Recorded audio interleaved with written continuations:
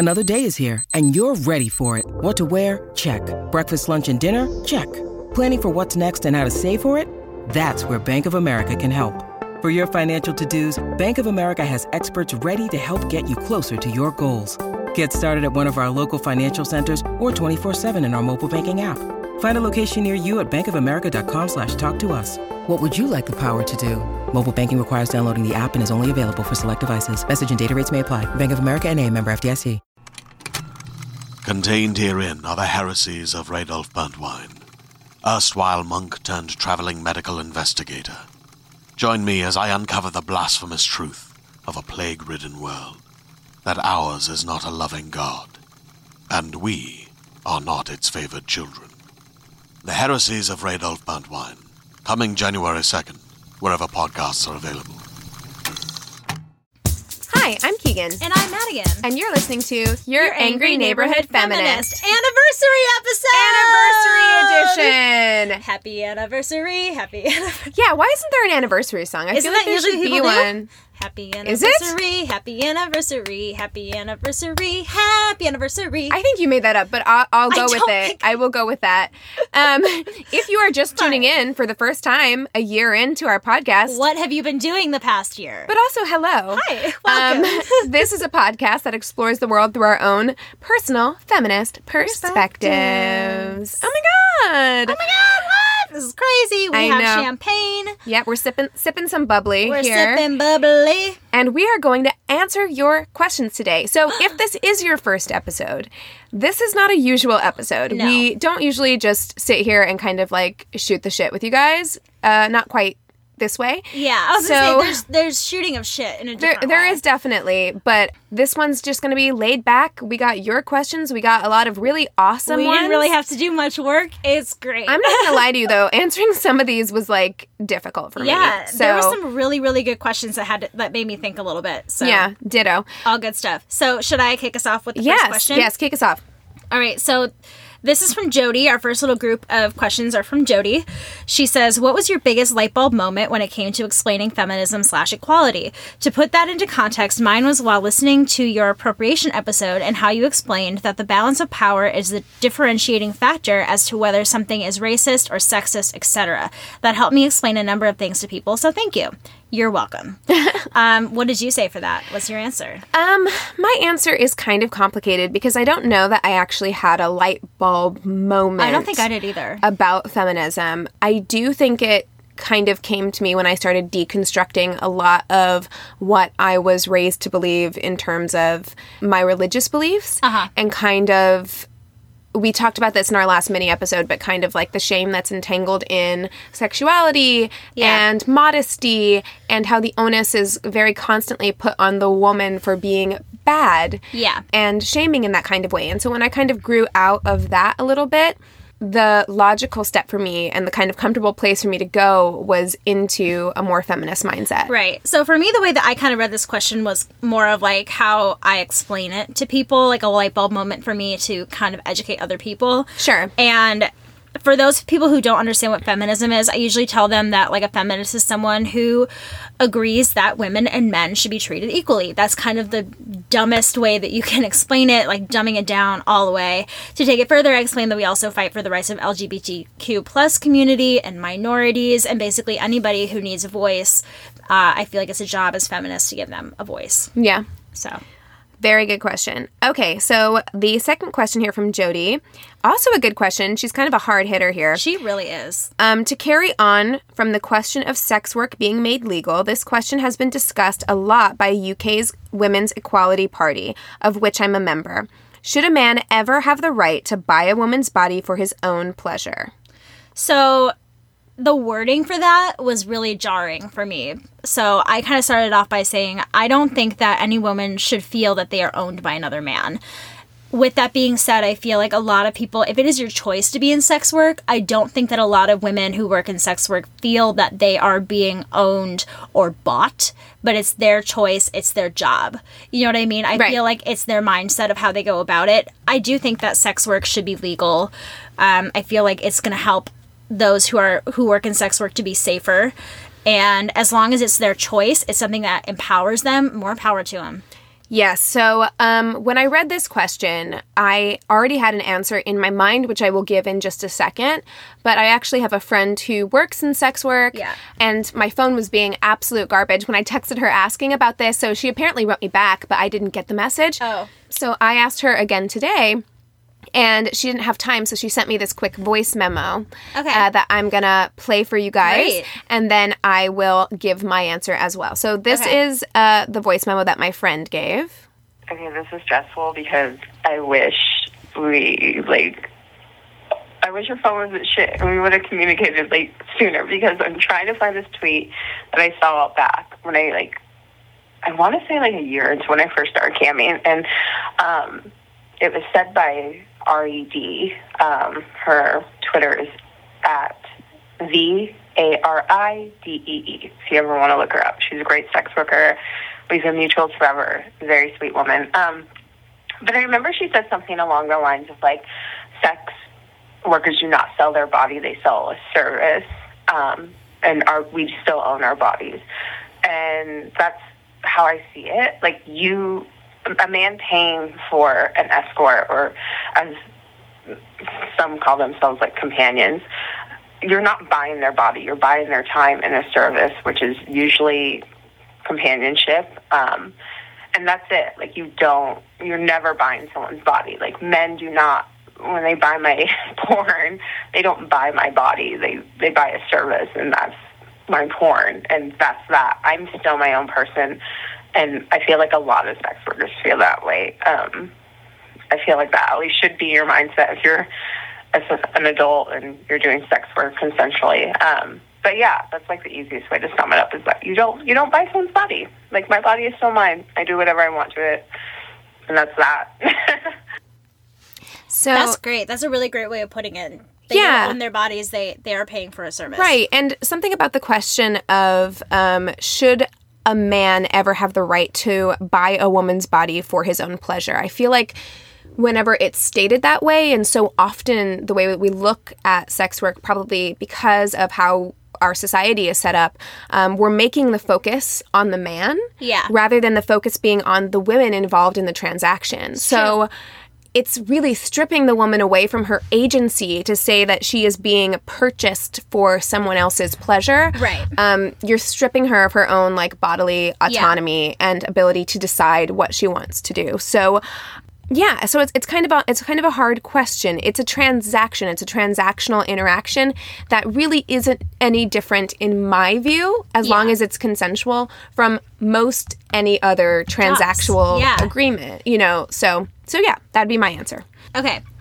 There's a podcast called The Guilty Feminist, and at the start of each episode, they reveal something that is a guilty pleasure, secret, or something they've done which they feel guilty about because they're feminists.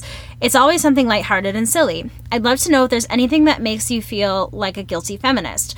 Mine's the fact that I have a serious thing for Tommy Shelby from Peaky Blinders, despite the fact that he's a violent, narcissistic misogynist. All right, I hear ya. I feel like mine... I couldn't really think of a TV show or anything like that.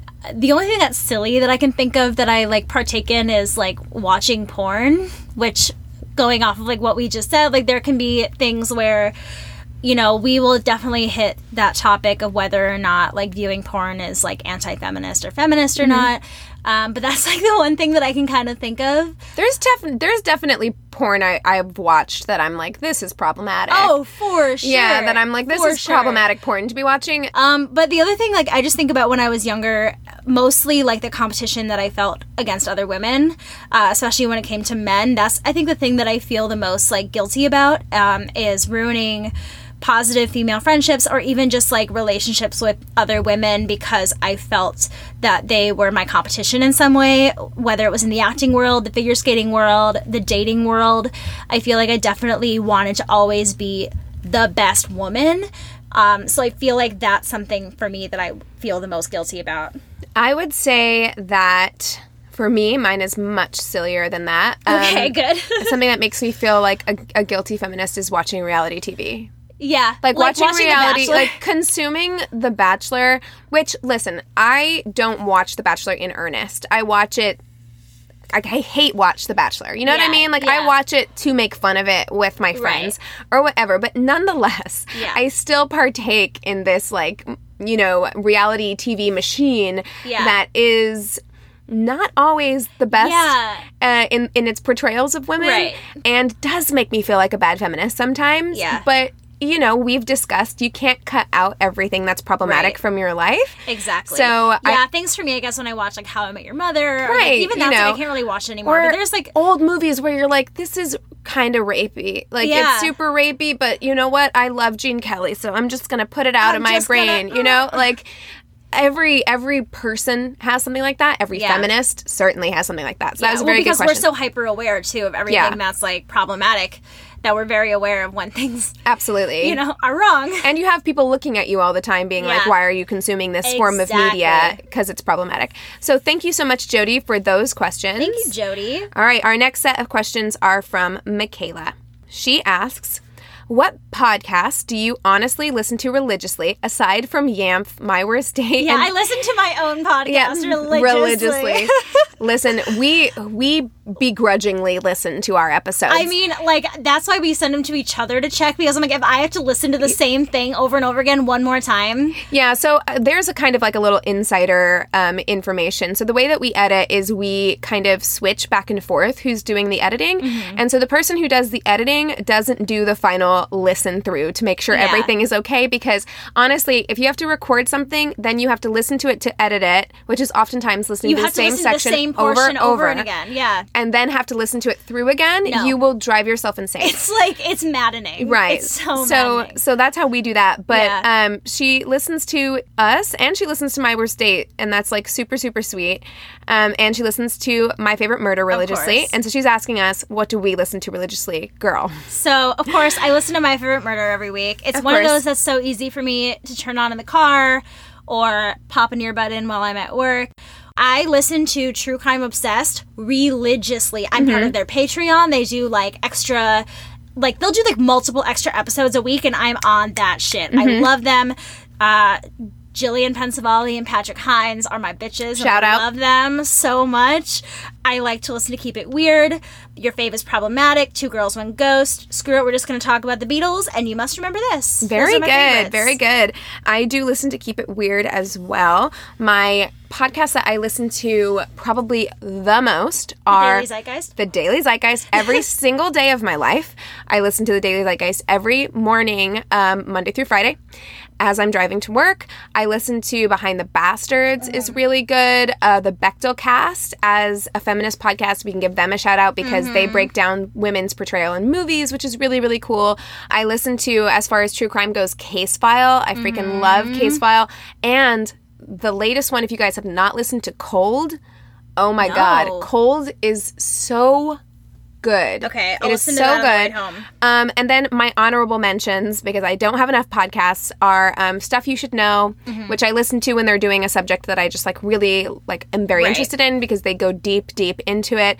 And then Lore. If I've run out, Lore is my one. If I've like run out of new episodes of all my other ones, I put Lore on. Love it. So the next question is, what would your last meal consist of if price weren't taken into account? To be honest, I didn't even write anything on this I had one. to write this down. Well, because here's the deal.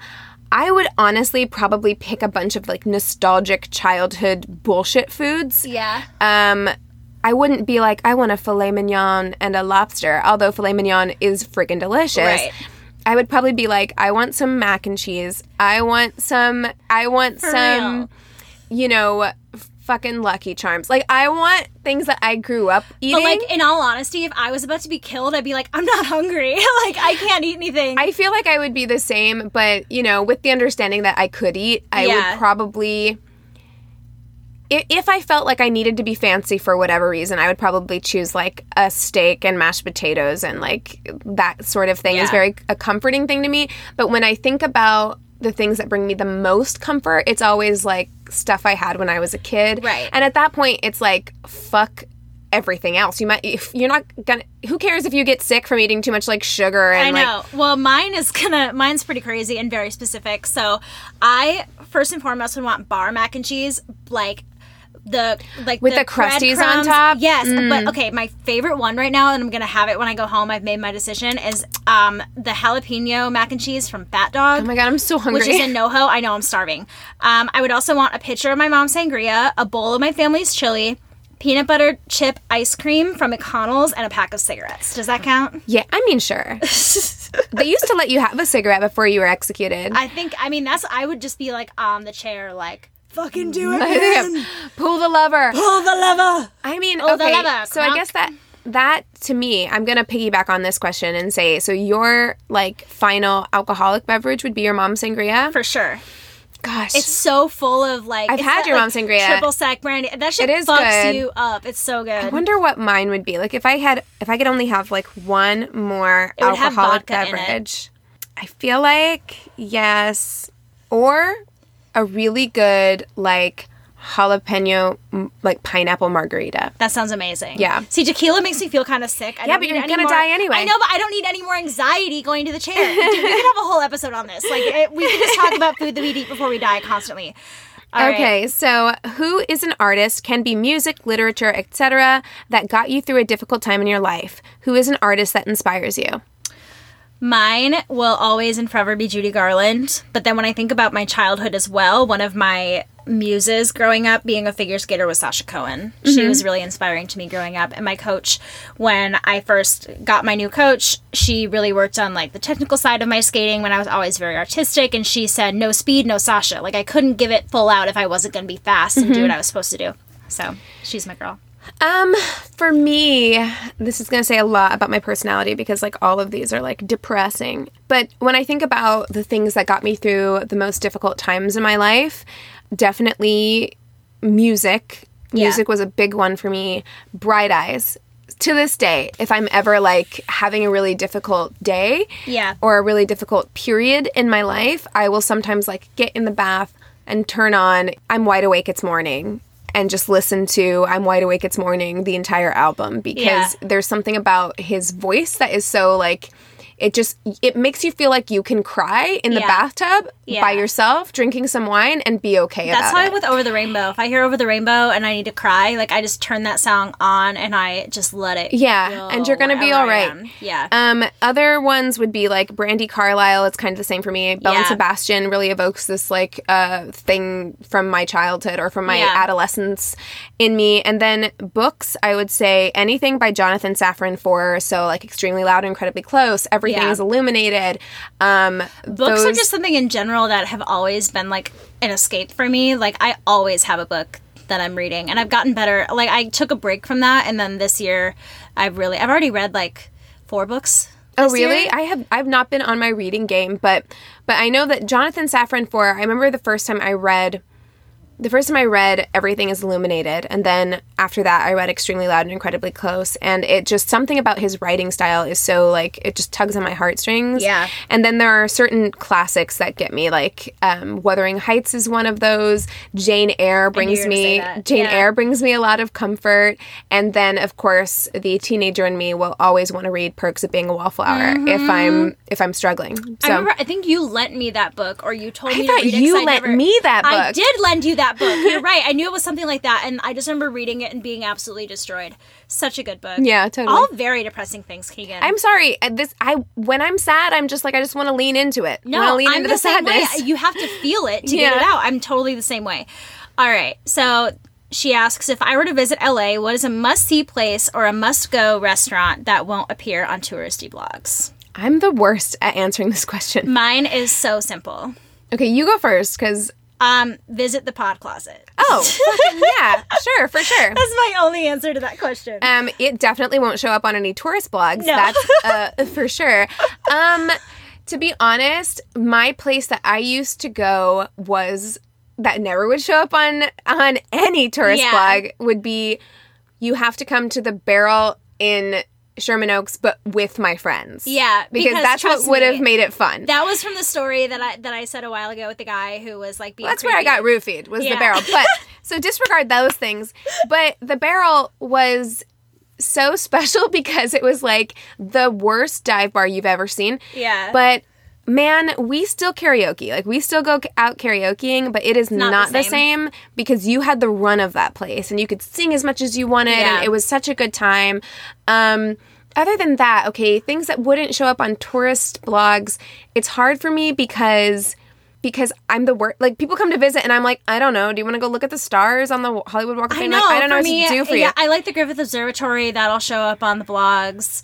Like, everything I can think of, like, I don't do a lot of, like, LA things, although I did go to the Hollywood Forever Cemetery recently. Yes, and which I've been to, too, which is awesome. That will show up on tourist blogs, but that's really cool. Right. If we're talking things that would show up on tourist blogs that I would still take you to, I would still take you to Venice Beach. I would still take you to the Hollywood Forever Cemetery. I would actually do the bike ride between Venice Beach and Santa Monica. That's the best. But as far as, like, things that aren't on those blogs, like, I feel like I live such a life like I did even back in Minnesota. Like, I go to Chipotle and I go home. Yeah, I don't go out. I don't go out. There's nothing about my life that's, like, super LA, so it's kind of hard for me to say. Yeah, exactly. Same.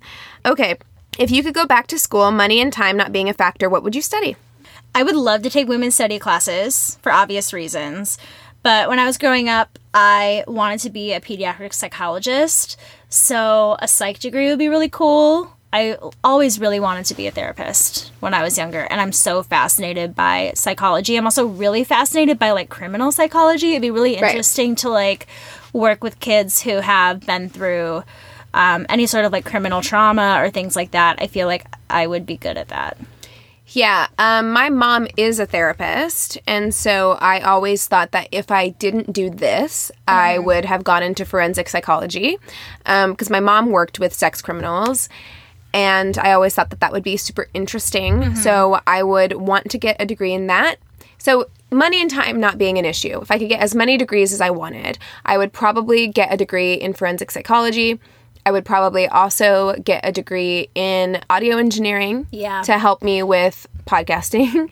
And then I would probably also go back to school and study acting again. Not because I need a degree in acting, but just because there was something really great about knowing you were going to get up every day and act. And do it, yeah. So, I agree. If I could go to acting classes every day of my life, I totally would. Yeah, so I'd probably do both of those things. All right. If you could work as anything, salary, studies, and previous experience not being a factor, what would your dream job be? My dream job would be an actor podcaster. Yeah, same. Truly. If I could do that full time, I would. I would love to be able to create and not have to worry about money. Yep. Ideally, I would love to incorporate travel in my life. If I could travel as a consequence of being an actor and a podcaster, doing tours or traveling on location to shoot things, that would be my ideal job. Like, if I had a genie and he was like, I can give you one career, that would be what that would be. Yeah, mine's very similar. I have an acting background as well, but I really have always been in love with doing voiceover. So doing any sort of voiceover and podcasting, which is still something that I'm pursuing. I actually started writing a TV show like years ago, just on my own, of like a progressive kids TV show that would just be like 10 minutes at a time. I would really like to start working on that again, because I feel like with my experience with children and also just kind of like the things that I believe in and my background, I feel like it could be a really good platform for kids. Absolutely. That's kind of my thing. Yeah. What is something that you have always admired about your physical appearance, and what is something that you have admired about one another's physical appearance? All right. I love my long legs. I call them chicken legs because they're so skinny, and if I could put my weight like in my butt and in my legs a little bit more, that would be great. I just want that like curvy like bottom part of me a little bit more. But you can have some of mine if you want. But I have my mom's legs. I love my legs. I also really love my boobs. My boobs are great. I really love Keegan's hair, which I know drives her crazy, but I've always wanted curly hair. That is so funny. So much of what you've said is like, it's always going to be a grass is greener situation, you know? Totally. Like always. Because my answer to this was actually kind of complicated, because I think I've had to grow into loving just about everything about myself. I wouldn't say that there's one thing that I've always admired about my physical appearance. I used to always say my pinkies are my favorite thing about myself, because I just couldn't think of anything else that I wanted to say about my physical appearance. I mean, I've had a really complicated relationship with my appearance. Yeah. But I would say the only thing that I can think of that I've always liked about my physical appearance is I have a mole. I have a beauty mark on my cheek that I've always liked.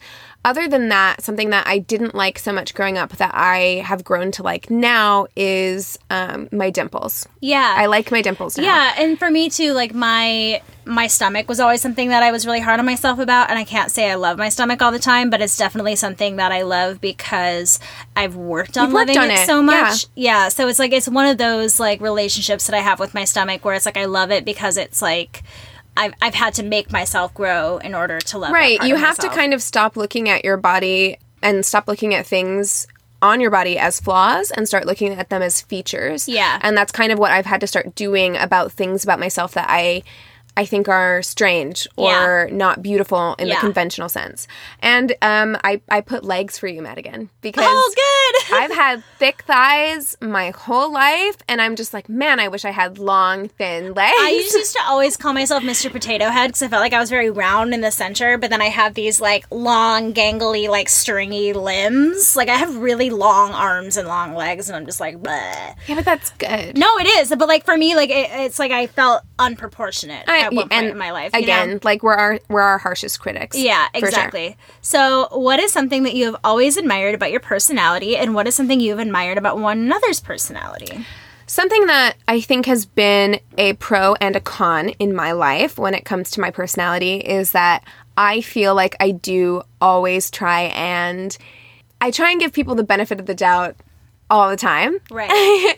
To the point where I'm just like, that it's good to do that, but it can sometimes get in the way of yourself. Too trusting. Yeah, being too trusting, I think, is definitely one of those things where you're just like, you will make concessions for people constantly, and even if they've hurt you, you're constantly trying to find reasons why they've done like what they've done. You know what I mean? And You give a lot of chances. You give a lot of chances. And that's something that I've had to actually like work on with myself. But I think the root of that is something admirable. I think it's wanting to see the good in everyone and wanting to understand that everybody goes through stuff and they might not be their best selves at any given moment. And and allowing yourself that concession as well. Yeah. I would say with you, it's that you're very giving. Yeah. Like you do, like, give of yourself very much. You work in a job that requires you to do that. And I think that that's super admirable of you because I do not have the patience to do, like, what you do, for instance. Well, so, thank you. I appreciate that. Yeah, of course. For me, I used to hate how, like, loud and outgoing and out there I was, and, like, my awkwardness and my ability to say the wrong thing at the wrong time or to slip and fall and things like that. But it's something that I've really learned to love about myself because I feel like when I let my own flaws kind of show, or what we tend to look at as flaws, it allows people around me to have a more authentic relationship with me. I like that I can allow people to be comfortable, authentic, feel accepted. I feel like I'm a really empathetic person, which I think is really great. Something about your personality that I really love, and we kind of have like another question similar to this, so I'm going to mix it up a little bit. Sure. I feel like something that I really love about you, and it's funny that you said that you feel like you're one of those people that like gives a lot of chances. I really respect like the boundaries that you set with people and like the way that you stand up for yourself, because I feel like a lot of times for me it's something that like, because I like to give to people, I don't like to disappoint people. I push myself really far when it comes to that, and it's hard for me to like, I have those boundaries, like I know that they're there and I'll set them, but like I'm lenient on them, Right, of course. and When I someone don't pushes back against that boundary, it's hard for you to... It's easy for me to think that, oh, I should be doing this because I am that way. Right.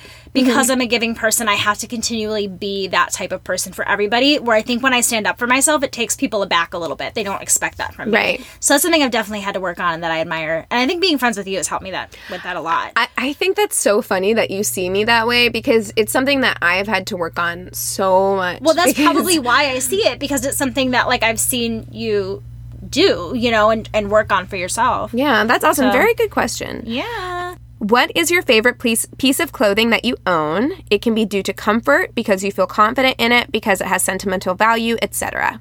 When it comes to like what I wear out, my favorite things to wear are, I love the color yellow. I have a yellow shirt that I wear constantly. My mom jeans and I always like to steal a flannel from my boyfriend. I've always been a clothes stealer when it comes to my relationships. But the thing that I feel like the most comfortable in, and like I like to, it's weird because like when I like to go home and be comfortable, I still like to feel like what I'm wearing is like still makes me feel good. Right. You know, like not just like I'm going to throw on mismatched stuff. I love wearing sweatpants, my favorite Beatles t-shirt, and then just something really like fluffy and cozy, or again, a flannel. That's kind of my like go-to the second I get out the door. I'm not wearing those mom jeans at home. Oh God, ever. no. They're like old Levi's, thick. They're suffocating your organs. Yeah. So like that's not my go-to when I'm just like hanging out. And I always think like I feel the most confident when I'm really comfortable. So like I love just wearing my sweatpants with my favorite Beatles t-shirt. I'm feeling good. That question is hard for me. A lot of these questions are hard to me because while I love clothes, I buy clothes a lot. What's your like go-to thing? Like if you're like running out the door, but it's not like for work or for anything, you're just like you're going out just to see your friends. Like what's something you know you can put on that you're gonna feel good and comfortable in? It would probably be honestly like my engagement outfit, the outfit I was wearing when I got engaged, which was my mom jeans, like, you know, waist-high mom jeans, and then I was wearing my Doc Marten, like, calf-high boots, and a flannel, and just, like, a kind of almost a crop top t-shirt. Yeah. And, like, a loosey-goosey bra. Yeah. Because I felt very confident in that. But, you know, and so that would probably be my answer, but even though I love clothes and I buy lots of clothes, I don't think I have, like, a lot of sentimental attachment to most clothes. Like, there are certain things I'll never get rid of. Like, I'll never get rid of my prom dress, probably. Like, there are things that I'll never get rid of, but other than that, like, things that I wear regularly. There are new things that will come about.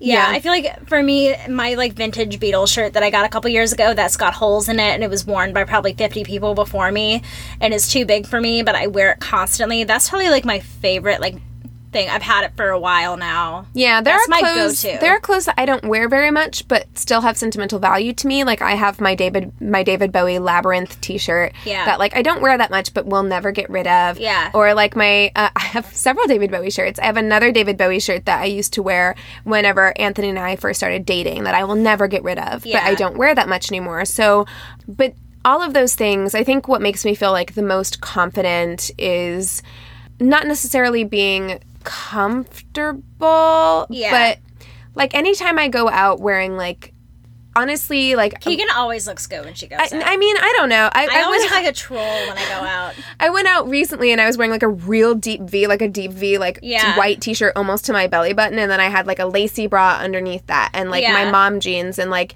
those things make me feel confident in myself. I feel you. So it'd probably be one of those things: mom jeans and boots. Yeah. There you go. For all around, both of us. Yeah. I love it. What is your lucky number? I don't know that I have one, and this is super cheesy, but 7. I've always said that 7 is my favorite number. Mine is 2, but my numbers are basically my birthday.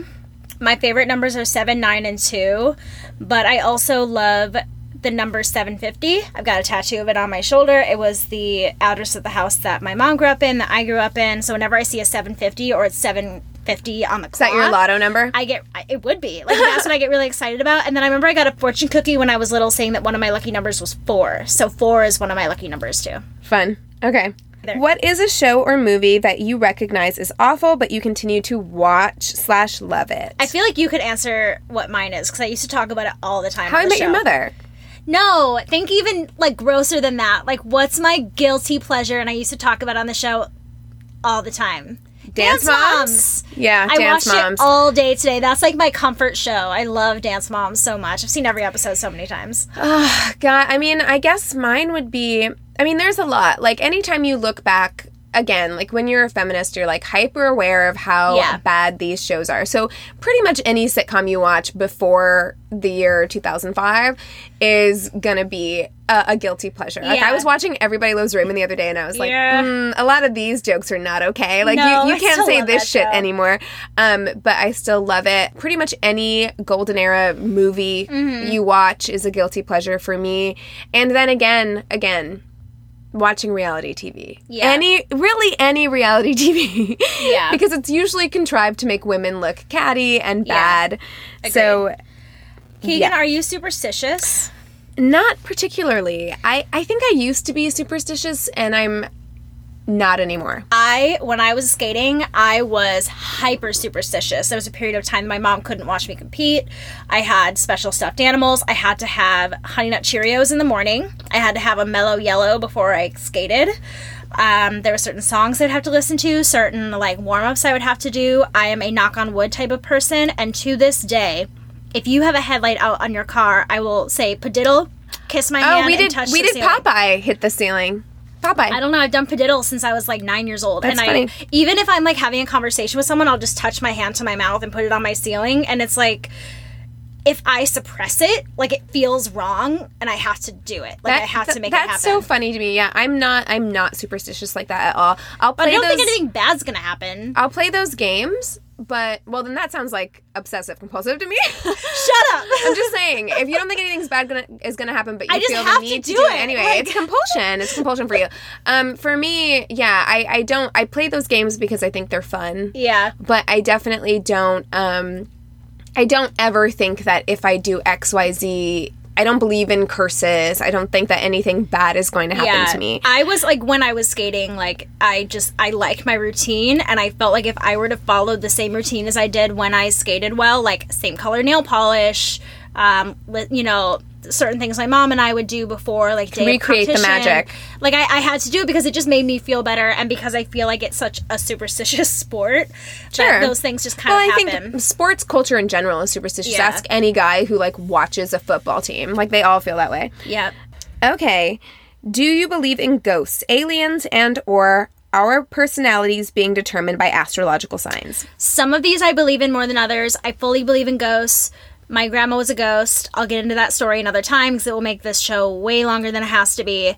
Aliens, I think we would be dumb to think that we are the only beings in the universe. I feel like there's got to be something else out there. I don't believe our personalities are controlled by our astrological signs. I do see some links between like personalities and astrological signs sometimes, but I'm a big believer in us creating our own fate. And that there could be a fate out there of the way things are supposed to happen, but like the choices we make on a day-to-day basis are basically what makes a reality, you know? I think that astrology is fun. I think it is something that I really enjoy looking at. I never have any shame about being like, yeah, I'm a Pisces. I've actually looked at getting that constellation tattoo just because I'm like, I like it. I find it to be an interesting culture to be a part of. I am such a Cancer that it's insane. Right. I mean, and we draw parallels to that. And I think it's fun and I think it's interesting and I have no shade for astrological culture. But as far as me being a rational human being, believing that the stars are guiding my life, I don't believe that necessarily. Yeah. I do see parallels, of course, being a Pisces Aries cusp. I do see parallels in my life to my astrological sign, but I also think that that's mostly a psychological thing where we're drawing parallels where we see them. So please don't at me about that because I know people feel very strongly about. How about ghosts and aliens? So ghosts, I don't know. Spirits. Yeah. I don't know because I'm like, I used to very strongly believe in ghosts. I also used to very strongly believe in demons and angels and all of those things. Now, I do strongly believe that your energy goes somewhere and how that manifests, I'm not sure. Right. Do I believe that I can feel my, like, relatives who existed before me around me? Man, I've had some crazy, like, feelings and experiences. So I do feel that. I don't know if I would use the word ghosts, but I do feel like their energy lingers and it stays around you. Yeah. Aliens, I agree with you. I've always agreed with you that it doesn't make sense that we would be here alone. Yeah. I'll say this really quickly, though. There is a podcast called The End of the World with Josh Clark. Josh Clark is from Stuff You Should Know.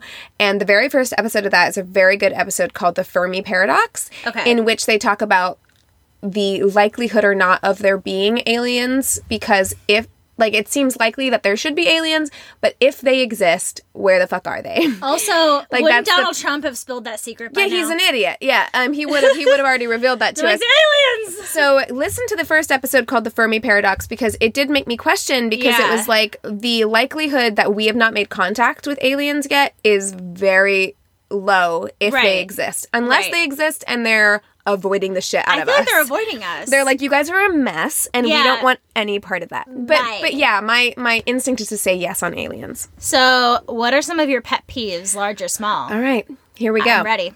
Slow walkers. That was my first one, too. Fucking at the top. Walk like you have some purpose. Yeah. Walk like you have purpose. If I'm stuck behind you and you're walking fucking slow, and also, if you're walking slow, my biggest pet peeve is at a mall whenever it's like 3 people taking up the entire... And you're trying to get around them, but you can't. And they're all walking slow. Fucking no. That's a no. People who are inconsiderate to waitstaff. Yeah. Don't be a dick to waitstaff. I hate that. People who... walk through doors when you hold them open and don't say thank you to you. Must be polite.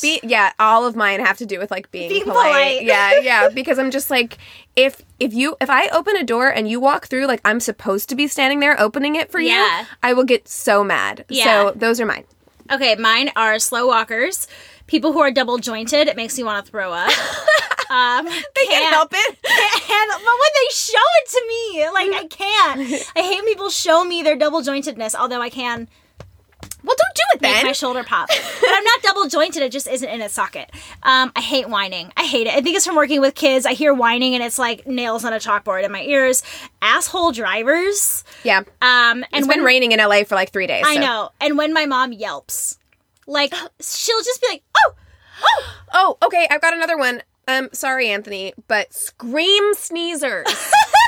Anthony is a scream sneezer to the point where our cats are scared. And I'm like, there's no reason you should be at like 10 decibels when you sneeze. And when he was sick and he sneezed like 6 times in a row, I'm like, our neighbors are going to complain. It's so loud.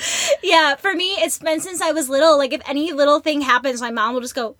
And now I'm starting to do it, and I'm like, I hate myself. Isn't who I want to be. I know. Isn't who I want to be. Nope. Okay. When was the last time you cried, and what were you crying about? My anxiety. Yeah. I was literally crying because I was so anxious and because I felt like I had no control over my life. And, I cry a lot. I'm a firm believer in the power of crying. So I will just let it all go. God bless my boyfriend. But yeah, that was the last time I cried. I used to cry a lot. Now I'm a robot. I don't cry very much. But listeners, I know we've talked about this previously, but my grandfather did just pass away. Yeah. I just came back from a funeral. So yeah, there was a lot of crying involved. It was very close to him, and I miss him very much. Yeah. Yeah. If you could change one thing about the world, what would you change? I put that I would make the world a little bit more compassionate, not so quick to anger. I think that we're really lacking a lot of empathy right now. Everyone is lacking a lot of empathy. It's very similar to mine. So yeah. I know that it's human nature to separate yourself into different groups, but I wish that we could kind of set our differences aside a little bit more. Yeah, I to go off of that, because that's basically what I wrote, is I just said that I want to celebrate people's differences more instead of feeling so segregated from them. I feel like when we are able to see somebody who's different than us and learn from them, I feel like that's a really beautiful, powerful thing, and I wish that we could, on a broader scale, practice that a little bit more. Yeah, absolutely. Do you want to have kids? As soon as I'm financially ready for it, fuck yeah. I only want like 1 or 2 though. I don't want any more than that, but like I am a kid person. I am very excited to be a mother one day. I don't know, maybe in the next like 8 to 10 years. Okay, yeah. I put yes eventually. I don't know that I see myself necessarily as a kid person. Kids seem to like me a lot, which I'm always like, okay. But I don't know. It's really true what they say. I guess not for everyone, but for me it has been. The closer you get to 30, the more you see kids and you're like, aww, they're so cute. I know, but then your whole life is gone. Exactly. Yeah. So I am saying yes to kids. And your life is fuller because of kids too. Of course, et cetera. We know your life isn't gone. It just changes. We know. We get it. I'm not ready for those changes yet. Yeah. And I'm not financially able or stable. I think if I was more financially stable, I would be ready for it sooner. I mean, of course, yeah. You know? Of course. That's a big factor in it. But also, there's so much I want to do. There's so much about my career I want to do. And Right. so much traveling I want to have. But yes, eventually I would like to have kids. What is something that you recognize as irrational to get anxious over, yet you cannot help but be stressed about? Not being successful enough by the time I'm 30. Seriously, this fills me, and has always filled me with, probably the most depressing episodes of my life. Like when I Yeah. was clinically depressed, came from feeling like I wasn't being successful fast enough. Yeah. And sticking to other people's timetables about Right. like what success means and getting there quickly enough. And again, as I get closer and closer to 30, I'll be 29 this year, I had a whole list of expectations of what my life would look like Yeah. when I was 30. Yep. And Got to reevaluate it those. doesn't look like that. And Yeah. it can fill you with a lot of anxiety and stress. And don't do that. Don't do Yeah. that because everyone's You have to journey is reevaluate different. as you go, you know? Yeah. I just wrote everything. Everything is filling me with stress. And I'm like going through this time right now where I need a psychiatrist because my meds are not working anymore. I'm like, why am I anxious about every little thing? Like crowds and lots of people never used to bother me, and now I'm like, I don't like being with a lot of people. Right. It just causes me so much anxiety. Yeah. So yeah, I'm just gonna, at this point in my life, I'm just gonna say everything fucking causes me anxiety. Sure. And if there's nothing to be anxious about, I'll just find something to be anxious about. Sure. Yeah. It's great. It's a good life to live. Fun times. Fun times. What is something you have done that you are most proud of? I always like kind of dig further back into my past when I think about things that I'm proud of. And I always go back to skating too. I feel like I won 2 consecutive state titles, and that's something, and I came from getting last place to first place. And that was something that meant so much to me as a child that I still kind of carry that with me into adulthood of feeling very proud of myself for having accomplished that.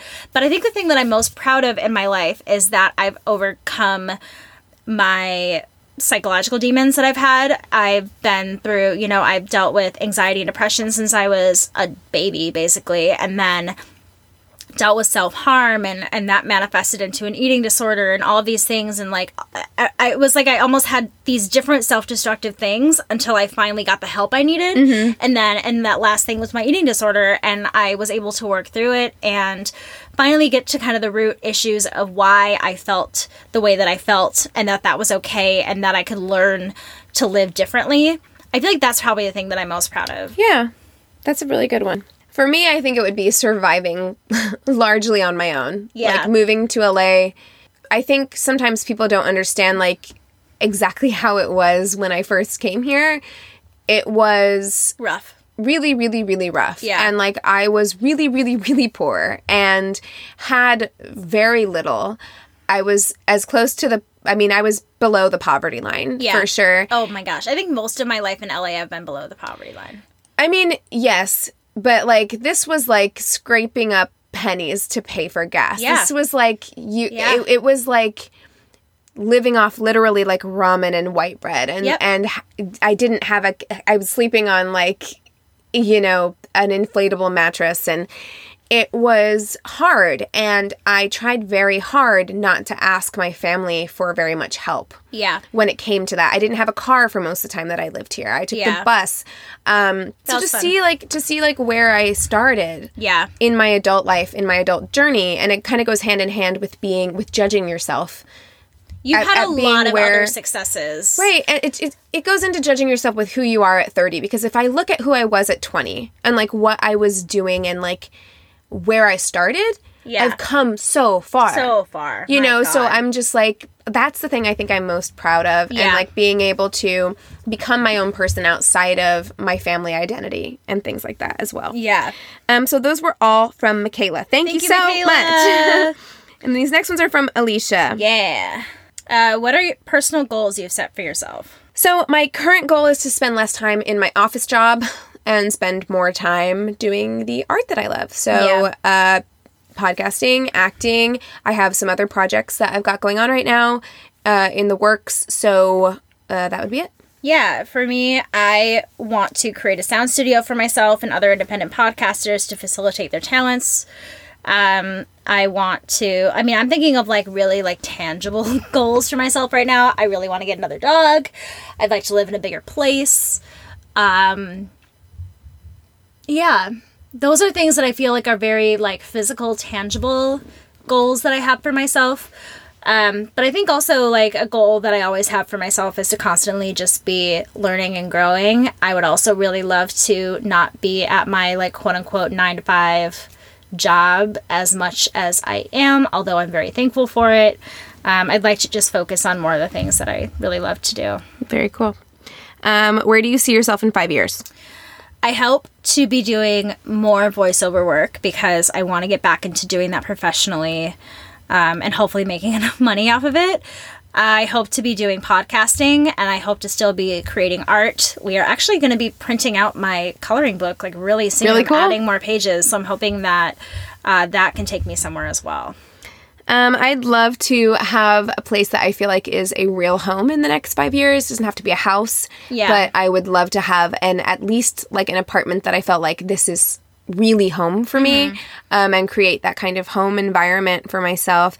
And then I would like to be making the majority of my income, if not all of my income, on artistic projects in the next 5 years. That's a real goal for me. It's a real goal for me in the next year to make that a priority, whether that be podcasting or any other kind of like artistic endeavor. I feel you. That's what that would be. What's one thing you love about each other?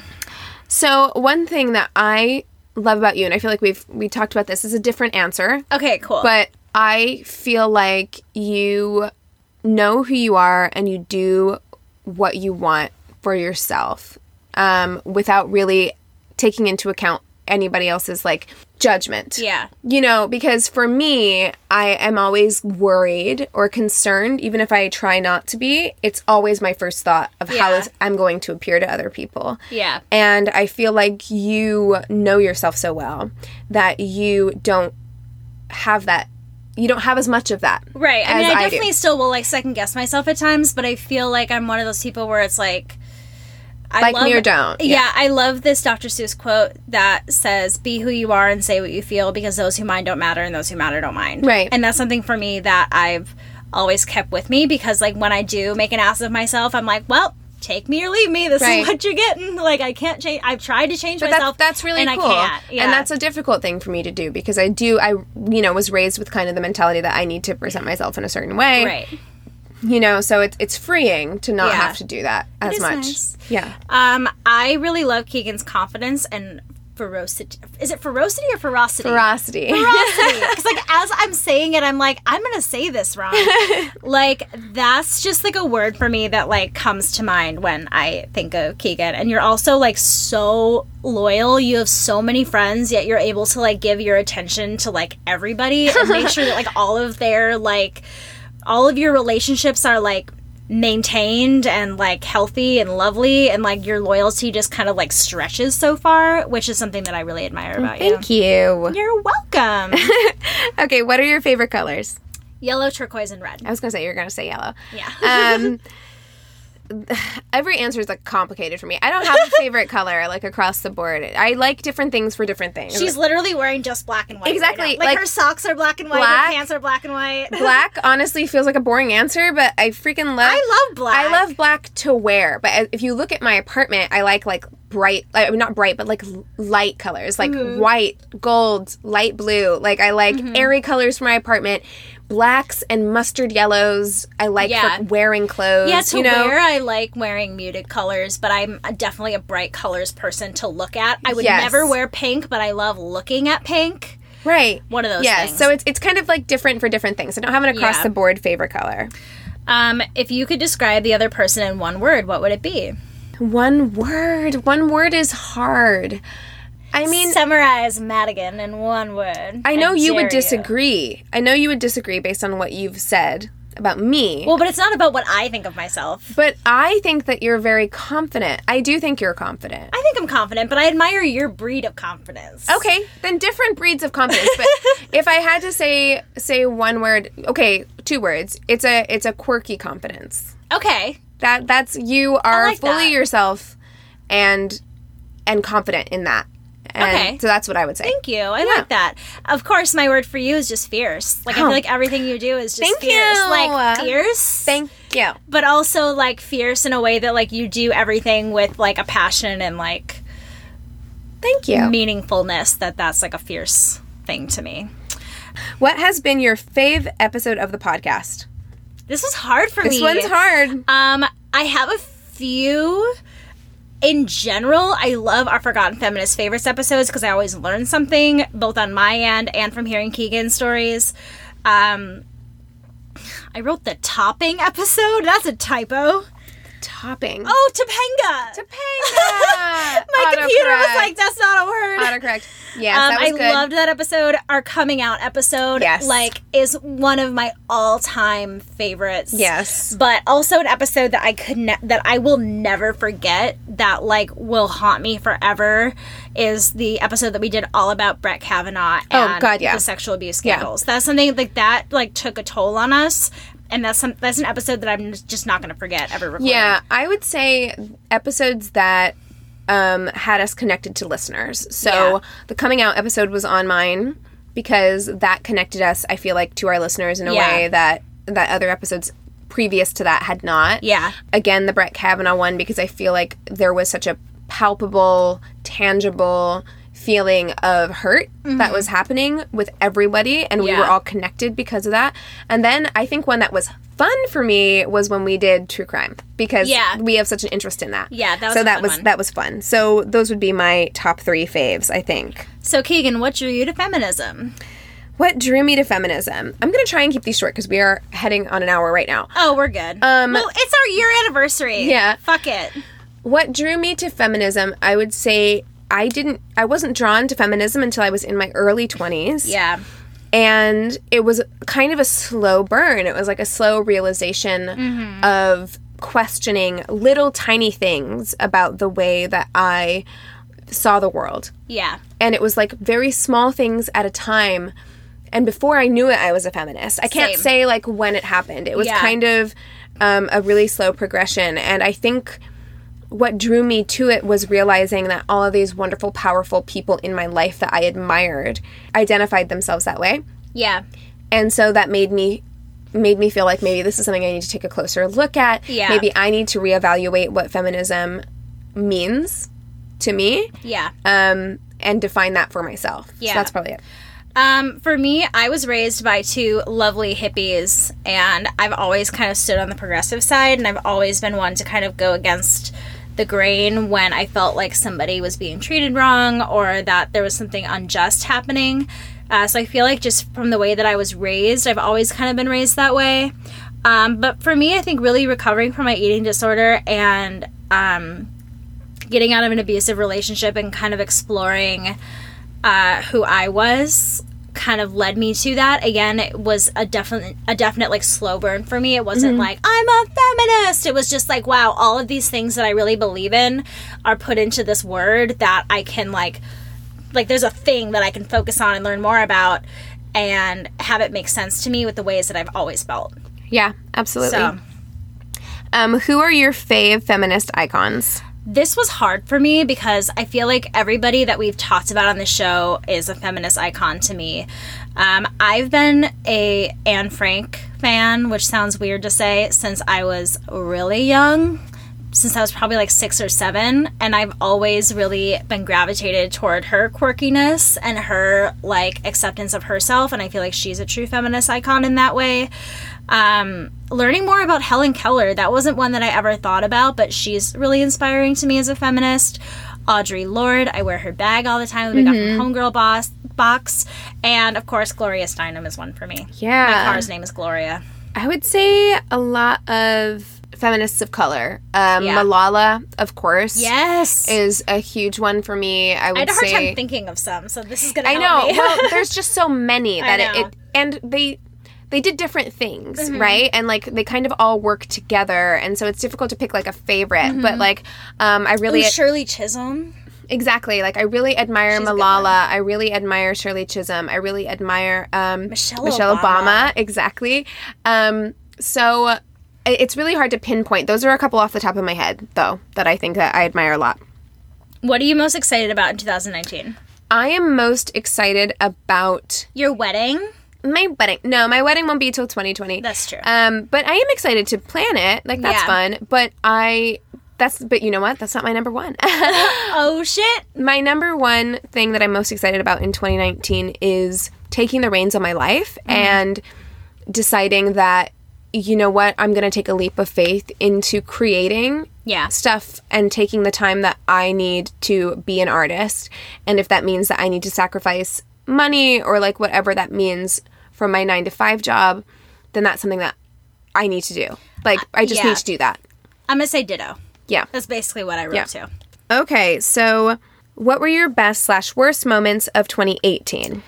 My least favorite moments of 2018 were like the further decline of just decency in the world that I see and in our country. All the shootings we talked about, the bigotry, the racism, the lack of kindness that is so evident in the world, but even specifically what's been brought to my attention, like on our Instagram page, just like I sometimes just can't believe that. Like, I know those people the vitriol, exist, you know, but then you see it and it's there, and like we've had a few posts where it's just like awful and disgusting, and like, so that was something to me that was a downer. Also, just like the fact that we've been so divided as a country, and I feel us getting more and more divided, and then everything has turned into a left and right issue. That we're no longer a united country. Right. We're very much divided. The best part about this past year has been that I have a stable job. Did not have a stable job before that at all. A podcast that I'm passionate about, having gotten out of a relationship that wasn't working and finding someone that really matches what I want in life. And of course, meeting so many people through this podcast and feeling like I've somehow made a difference in people's lives. Yeah.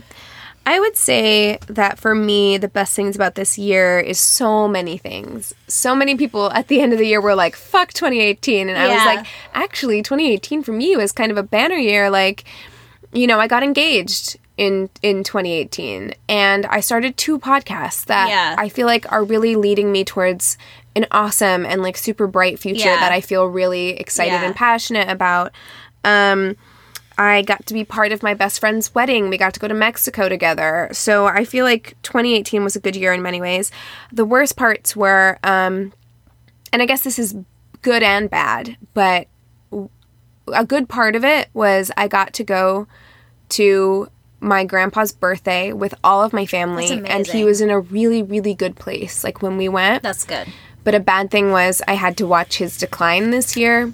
Yeah. Which was really hard. And then also my cousin from that same side of the family, who was the oldest grandchild on that side of the family, passed away this year as well. So I've been to 2 funerals back to back. Yeah. So it was that was hard for me. Yeah, and it's hard to just see your family when it's like that. You know, like we don't get to see our families very often. So when it's 2 kind of tragic things that you get together with your family, it's hard. It's difficult. Yeah, it's difficult. What is one random fact about yourself that we may not know? One random fact about me that you may not know. I didn't write the answer to this one either because I don't know. Do you have a weird, like, mole on your butt? I have 2 podcasts. You guys have heard everything there is to know about me at this point. I don't know. You go. Okay, I can make a clover with my tongue. Okay, very cool. I see it. Yes. And I can put both legs behind my head. Well, there you go. I have very flexible hip flexors. Oh, well, I can tie a cherry stem with my tongue. That's right. I remember you were trying to teach me that, like, forever ago. I remember it was at my birthday. I think I was turning 22, and Amari was there. Yeah. And you guys tied, I have a picture somewhere where you were tying cherry stems, and I'm like, how the fuck do you do it? But I can make a clover with my tongue. So there you go. So there you go. So yeah, there you go, listeners. I can tie a cherry stem with my tongue. That's my answer. So those are all of our questions from Alicia. These next group of questions are from Emily. Okay. Any tattoos? I have 12. It's a lot. So I'm going to list my favorite ones and one that has to do with both of us. 2 that has to do with both of us. Oh, that's right. My first one that I ever got was the lizard that I have on my rib cage that my mom has on her shoulder. It was right before I moved to LA. I wanted my mom close to my heart, so I have that over my rib cage. The weirdest one I have is bite me on my butt. And then another one that means a lot to me is my pinky swear tattoo that I have on the inside of my arm because it's my hand and my best friend Katie's hand. And then Keegan and I have gotten 2 tattoos together. That's right. We both got the feminist symbol tattoos when Trump got elected. And I was in a really dark place in my life when I was 19, and I was with Keegan a lot at that time. And so we went and got tattoos, and I have If I Only Had the Nerve on my side. And she got Potencia y Fe. Potencia y Fe, yes. Did I say it wrong? That's okay. Okay, I'm sorry. No, you're good. Oh, and then I also have, I'm going through them right now. I have the recovery symbol on the inside of my right wrist. My mom also has it. I have the evil eye on my middle finger. I have a ring tattooed on my other middle finger. I have a really cool geometric design that my friend Lindsay from Minnesota did. I have 750 on my shoulder. Did I get them all? Oh, I always forget about my sword on my knife that I got for like $13 that looks shitty even though I've had it touched up. And then I have Que Sera Sera on the inside of my left wrist, which is a song my mom always sang to me, and it reminds me that whatever will be, will be. I think that's all of them. Well, I only have 3. I have Potencia y Fe from Lin-Manuel Miranda's In the Heights, which was my favorite. Ever heard of him? Ever heard of him? That was my favorite musical whenever I was at that age. So about 19 through 21. And it means patience and faith. And I was going through a really difficult time at that time as well. Yeah. And I needed to be reminded of that. And then I have the Artemis symbol, which is antlers and so a bow pretty. and arrow. It is beautiful. He did a great job. So I did, it's antlers and a bow and arrow and a moon, the goddess of the hunt. Love it. And then I also have the feminist symbol tattooed on my wrist. Love it. Yeah, and I'm going to get another one here soon, so. Oh, I'm going to get 1 million. I'm Yeah. covered. Do you say you're a feminist on your personal social media pages, retweeting feminist things, having it in your bio, etc.? If not, do you feel unsafe sharing this information with people in your lives? You know, this was an interesting question, and it made me question things about myself. I do not have it necessarily like in my bio or shouted out anywhere. I wear feminist clothing. I don't think I make a secret of it. You post a lot of feminist stuff on Facebook. I do post feminist things. I think I'm really at a point in my life where I expended so much emotional energy after the 2016 election, kind of debating people and being upset about disagreeing viewpoints and worldviews that Yeah. I try not to push it so much anymore. But it's not because I'm afraid of it. It was definitely an interesting conversation with my family whenever I came out, if you will, like as a feminist. Yeah. But it's not something that I hide anymore at all. But it's also not something that is in my bio necessarily. But everyone knows I have this podcast, so they know. Yeah. They know. My shit is everywhere. Like, my bio on Instagram is puppy positivity and the feminist agenda. I pretty much only post, I don't go on Facebook at all really anymore, but if I'm on it, it's usually reposting some sort of feminist thing. I make rants on Instagram all the time. My art is very feminist.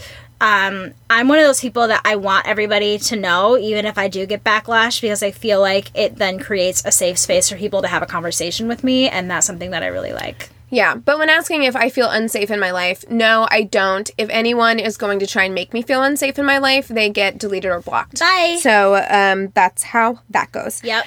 Okay. Do you think being a feminist can hurt work opportunities for those who publicly say they are one? For me, I feel like where we live, that really doesn't hurt you, living in Los Angeles. But for me, if it were to hurt my work environment, I wouldn't work there. Like, Yeah. I feel like that's something for me that is a large boundary that I have, that Yeah. I need to be accepted for the person that I am. I would say that this is an interesting question because I just went on a job interview where the podcast came up because I don't know where to draw boundaries. In conversating with people, I treat a job interview like I'm talking to a friend, which I probably shouldn't do. And when I left that job interview and I told her about the podcast I had, and I was then like worried. I was worried that it might affect my ability to get that job because it does make me think like they're going to be like, oh no, is this girl going to give us problems? Right, which is such an it's a unfair shitty thing. It's connotation to have with feminism, because I feel like, at least what I feel is real feminism, we're not here to cause problems. We're here to include Right. people and to make the world But where my mind went is like working in studio environment with the entertainment industry is like, okay, if you're working on the floor with executives at a studio and one of them like makes a pass at you and this girl's a feminist with a podcast, maybe we shouldn't hire her. You know what I mean? I like, never really thought about it that way. It did concern me. It has concerned me. Well, then maybe they shouldn't make a pass at you. No, absolutely. Like, I'm not saying I'm all in the wrong. No. It does affect your ability to. It does worry me that like it could affect my ability to get hired somewhere. Yeah. Keegan, do you listen to My Favorite Murder, or are you interested in true crime? Yes, I think we've addressed that. Yes, I am. We love it. True crime is my shit. I've been obsessed with morbid shit since I was born. We've already covered podcasts. Yeah. Why do you think feminist is considered a dirty word for some? I think what you just said about the job is a really good indication of why it's seen as a dirty word. I think it can be very intimidating. I think that there's a very like burn your bras, second wave kind of like mentality and reputation that feminism has. And I personally love to make people feel kind of uncomfortable or think certain things about me as being a feminist. I just get a kick out of it. But I always wear my feminist sweatshirt when I go to vote. That's my thing that I do. And I'm wearing it with pride. I'm walking in. It's all good. And then I'm always like, shit, I don't know who I'm around. And it starts to make me feel like a target at times. While I am very open about it and I want to have conversations with people, you're not always, especially when you're around older people, you never really know what your reaction is going to be, and I don't want to be shunned. Right. Well, when I go home, I will, I don't bring my feminist t-shirt like when I go to Southwest Missouri because of that. Not because I'm ashamed of being a feminist, but because people have very negative connotations. I was raised with very negative connotations of what being a feminist is. Don't want to educate all the time. Yeah, and it can be exhausting. It can be exhausting, but to answer her question, I think people have a very narrow view and they see feminism as a very like us versus them mentality. Very aggressive. And that women are trying to destroy masculinity and trying to destroy men, and that is absolutely not the case at all. So, what can men do as feminists to help the movement? I said that a great thing for men is to stand up for women, especially when they're around other men. If they see something, say something. To give women equal opportunities in the workplace and in life to speak, to have their opinions be heard, just giving them equal opportunities, to make sure they feel safe by your actions and what you say in public, I think is really important, and also to speak out openly about feminist issues and women's issues. I think being an advocate, that's the best way to do it, is to let the women's experience be the one that is highlighted, but also kind of pushing that. Well, I think it's the same thing with any marginalized group and any ally. Like, if you're an ally, it's not your job to speak over a group that is marginalized ever. It's your job to listen and support. And I think the number one thing that you can do as a male ally, that Madigan kind of already said, is to stand up to the men around you. Yeah. Don't let their jokes pass you by. There was a meme that I'll post later that was like, it wasn't a meme, it was a tweet that was like, if you're quiet when your friend tells a rape joke, stay quiet when women say all men are the same. Yep. Because you had an opportunity to not only educate, but also he is going to hear something different from you than he would hear it from me. It goes for the same thing goes for white people. Yeah. When you need to talk. Racist. Well, you need to talk to your fellow white people. Yeah. If they say something racist, they're going to hear it. Yeah. They're going to hear criticism from a fellow white person differently than they would hear it from a brown person. Exactly. So I would just say for men, it's kind of the same thing. Like, you need to be the first one to stand up and say, hey, bro, like, that's not okay. Yeah, I agree. Okay, so last question. From Grace. How do you stay informed on a daily basis? What are your favorite websites, blogs, podcasts, etc.? I'd say for me, when I'm researching for the What's in the News episodes, I go on Jezebel a lot. What I'll do, because it's not a very reliable news source, I'll go on BuzzFeed and see what's at the top, and then I go to other articles because I see what's being talked about. I also have a lot of people in my life that just send me things for us to talk about that I'm really appreciative of. I do watch the news every once in a while I'm at work, and I don't know, I just try to kind of like, I'll look at CNN a lot. I talk to my boyfriend a lot about current events as well. And so having that communication where both of us are looking things up is really good for me too, to stay informed. Yeah.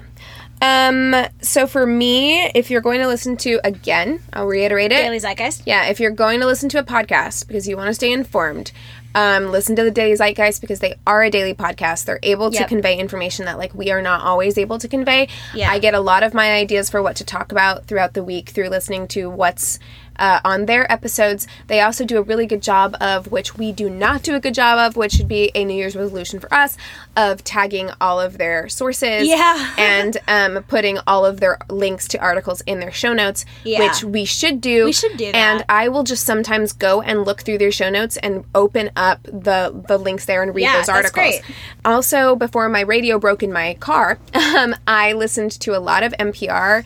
NPR is a really good source. New York Times has a podcast called The Daily, which is if you want just like real good, hard-hitting journalism. Jezebel is one that I look at as well, especially for pop culture stuff. Yeah. And New York Times, just going on the New York Times or the Washington Post and seeing what's kind of like the top trending articles.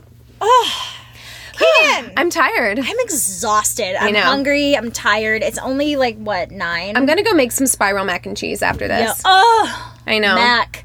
Yeah, it's 9:15 and I'm ready for bed already. But, you guys, I want to give a big thank you to how great you guys have made this year. We started this hoping for exactly what we have now, and it's so nice. You know, we started this podcast to have a community of people where we felt safe and connected and a place that we could talk about the things that we believe in, and that's what we have begun to do.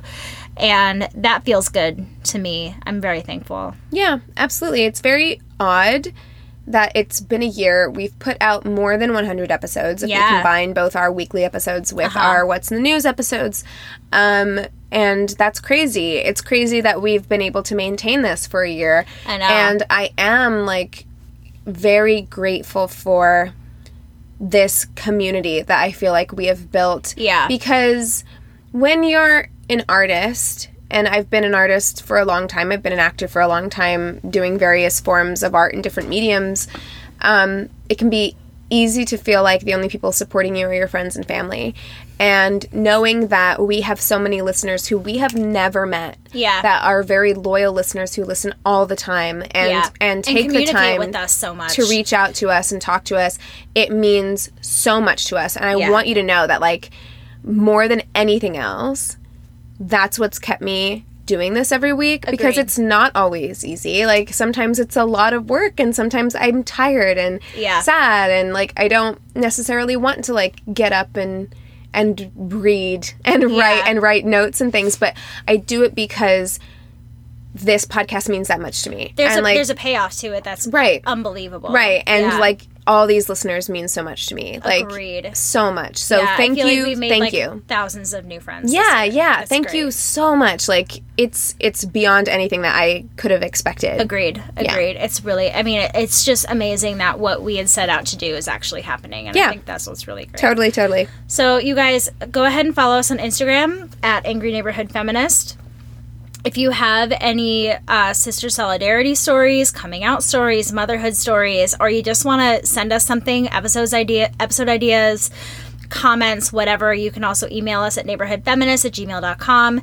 You can follow us on Twitter at YANF Podcast, YANF Podcast. You can find us on Facebook. We have a business page and a group page. Go ahead and listen to us on Radio Public on your phones. It helps us out a lot. Also, don't forget to rate and review us on iTunes if you haven't already. That really, from a business standpoint, helps us out so much, and we really, really appreciate it. You will be highlighted during our Reviews Day Tuesdays on Instagram, which is fun. Yeah. So... And we hope that you enjoyed this kind of, like, different format of an episode. We know, like, if you're new to the podcast, you're probably like, I don't care about what these girls' favorite colors are. Listen to the first 100 episodes, and then maybe you'll care. But... for those of you who listen every week, thank you so much, and we hope you enjoyed this Ask Me Anything. And thank you for sending in all of your questions, too. We were like, oh, God, what if we get 3 questions? And we have so many, so it's amazing. With all of that being said and all the questions answered, we encourage you to rage on. Bye. Hey there, this is Justin Bartha. I made a funny new podcast, King of the Egg Cream. It has the greatest cast in the history of podcasts with actors like Louis Black. I'm torn by my feelings for two women. Bobby Cannavale. You can eat it, or if someone hits you, you can put it on your cut. Melanie Linsky. I wonder what these marvelous things are that look just like boiled chicken feet. Jason Ritter. I can break things and pick locks and kill people. Michael Stuhlbarg. The whole point is to inspire people that they should make themselves better. Ari Grainer. No, don't whet its appetite. What are you, an idiot? Me, Justin Bartha. That's not just any egg cream, that's a Lemke's special. And all narrated by the hilarious Richard Kind. This is the story of Harry Dalowitz and how he rose from nothing to become New York's King of the Egg Cream. So if you like funny true stories, come listen to King of the Egg Cream, available wherever you get your podcasts.